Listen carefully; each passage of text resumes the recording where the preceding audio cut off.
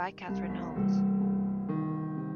Chapter 21. When I returned to my room following my meeting with Parker to think about what needed to be done next, I found Annie sitting on the bed waiting for me. "How was it?" I shrugged. "Parker has my father's shins." "Oh." "They're in his desk drawer." She nodded slowly. "That seems like a sensible place for them."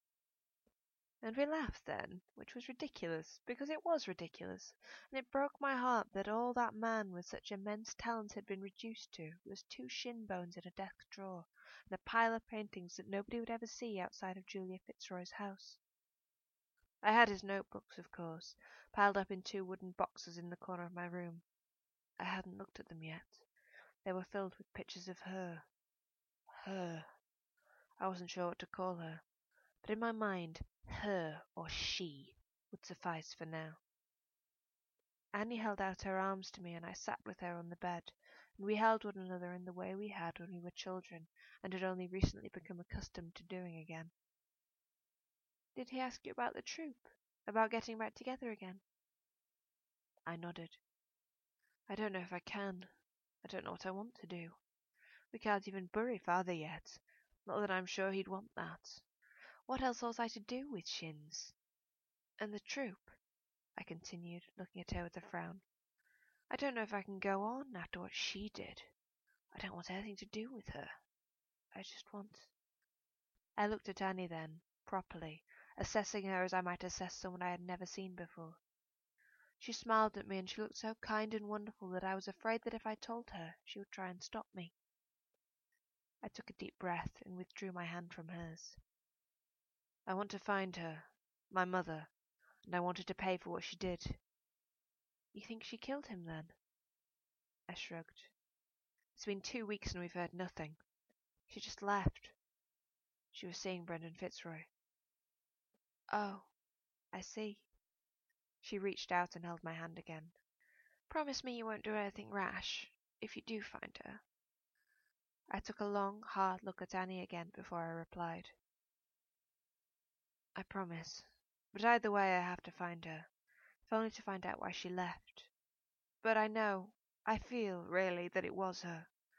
It seems like the only clear thing in this situation." I told her everything, including what Michael had told me about his secretly illustrious parentage and his suspicions, and finally, hugely, that Augustine's painting had been stolen. "I need to think about this," she said as she gave my hand a long squeeze. "I need to get everything organized in my head. It's a lot to take in." I agreed. Every bit of information was knocking around the inside of my head, like lost words caught by the breeze. It seemed that the key to understanding it was just out of my reach. Annie would likely find it worse.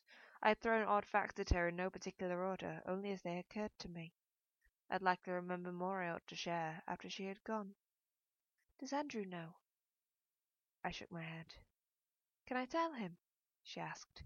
"Once I've got it all straight? I think he'd be a big help. You know how logical he is." That much was certainly true. "Nobody else, though? Not yet?" Annie nodded and kissed me on the cheek. "Just us 3, then." It would be 4, though. We needed 4. I needed to visit the 4th again.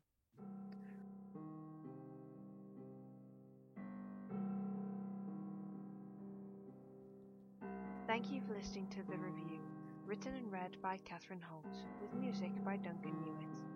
This is an AK Publishing production. Please subscribe for more episodes, and we'd love to hear your feedback and reviews. To find out more about the Liberty Troop trilogy, or to sign up for my newsletter and claim your free Liberty Troop short story, please visit www.misshwrites.co.uk.